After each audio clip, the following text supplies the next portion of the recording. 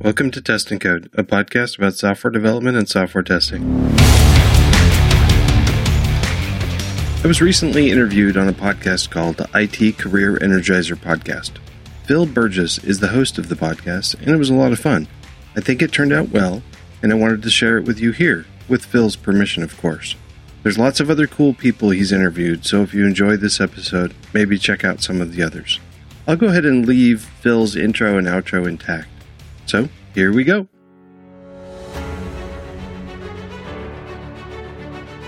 Welcome to the IT Career Energizer Podcast.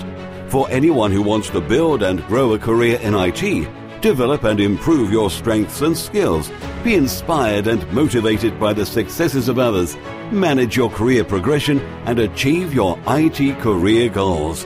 And now, your host, Phil Burgess. Welcome to episode 123 of the IT Career Energizer podcast. My guest on today's show is Brian Ocken. Brian is a lead software engineer for Rohde & Schwarz.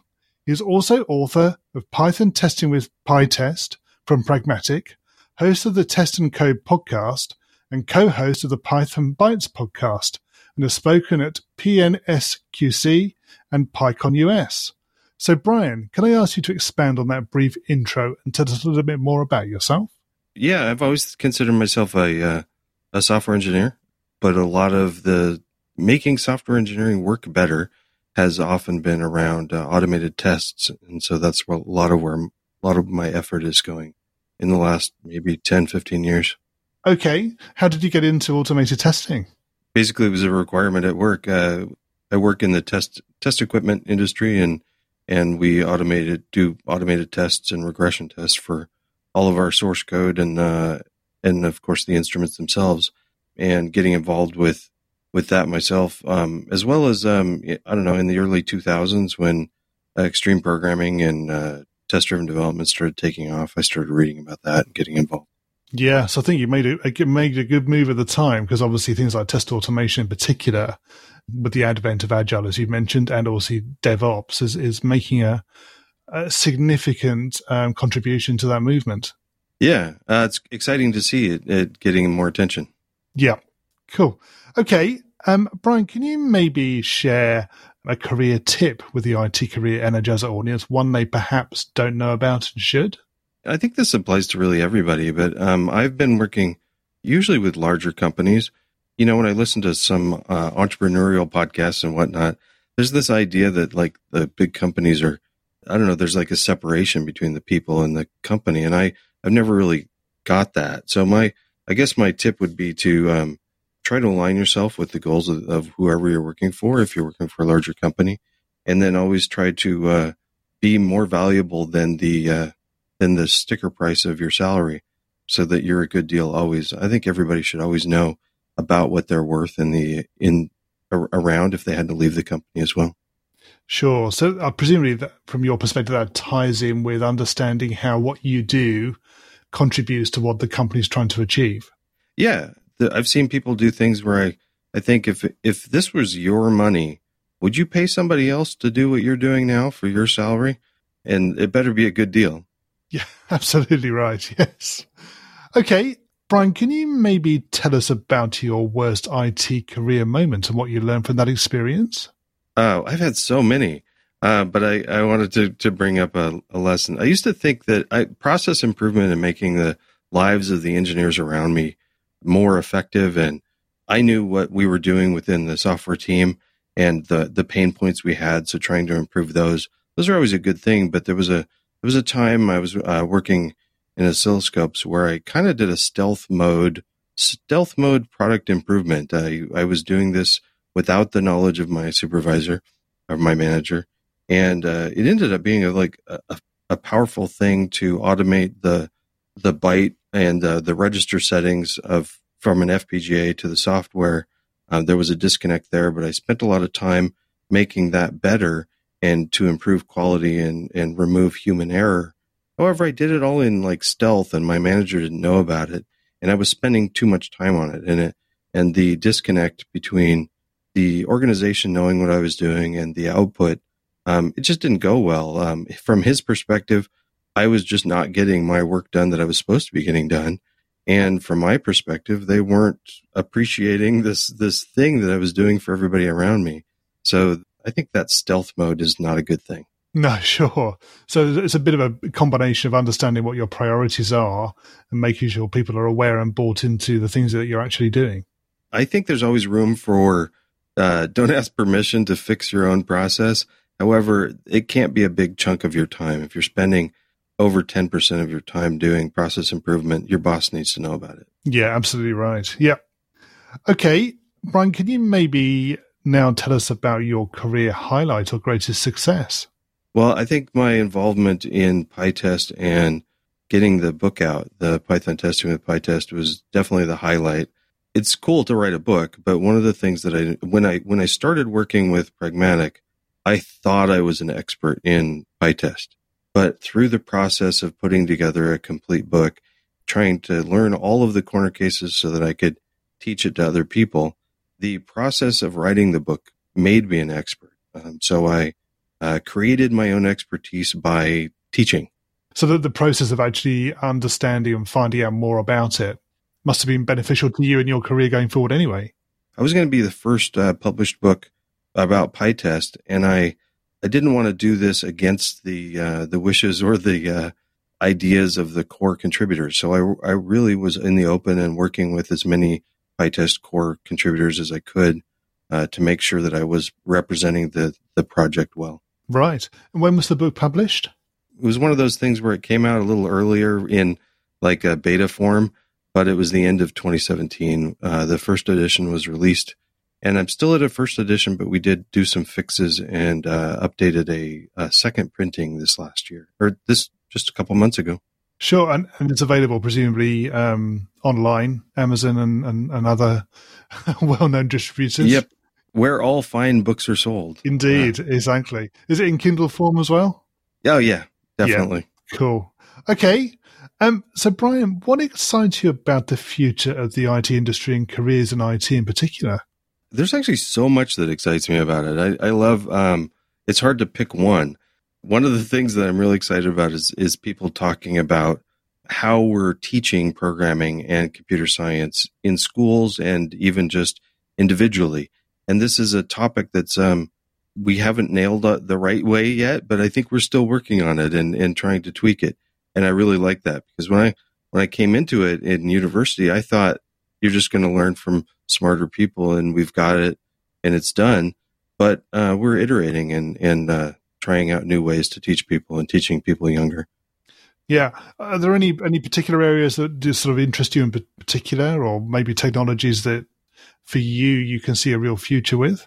People from all fields, incorporating programming with all other fields, I think is one of the wonderful things when we start teaching. I know in, it's happening in some schools here in the US. I know that's happening more in Europe and in the UK where there's more early teaching of programming early on in school will help all other fields. Learning how a computer works and how to program some simple automation skills is going to help you whatever field you're in. And so all those bridging of different fields is great. Of course, since I'm focused on testing a lot, I'd like to see people asking the question, how do you know that it works? And how do you know that it's going to keep working? Yes. And ask that earlier on in the education process. We still kind of teach that at the end.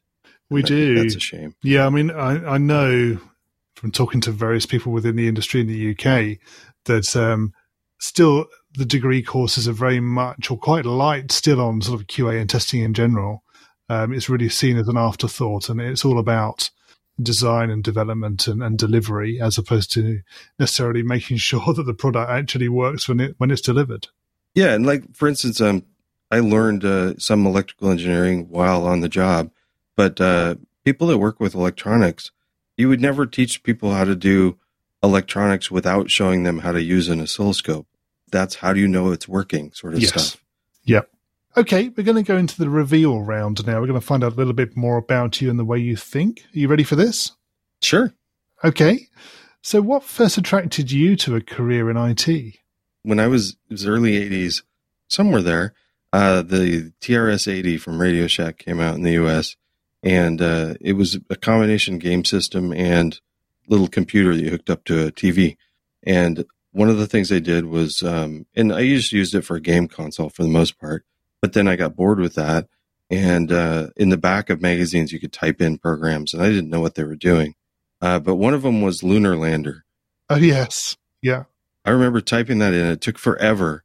And of course, it didn't work right away. I think I had some problems with it. So figuring out why it didn't work okay. And then when I got bored with that, tweaking it, like, trying to figure out where gravity was calculated and mucking with that and trying to increase acceleration.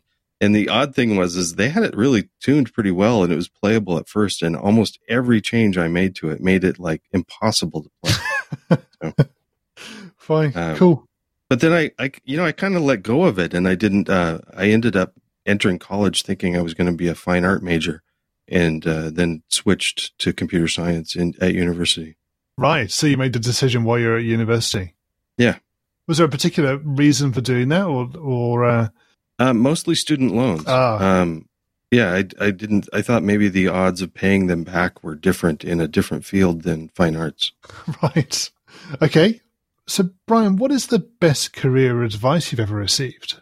I think I already had alluded to it earlier, but there's this little book called from O'Reilly called Team Geek. The subtitle is A Software Developer's Guide to Working Well with Others. And of course, I picked it up because, working with others is sort of that was been a challenge for me, and I had to learn that on the job as well. But that was where I got the idea of your focus. You need to be spending at least 80% of your time creating the value that makes money for your company.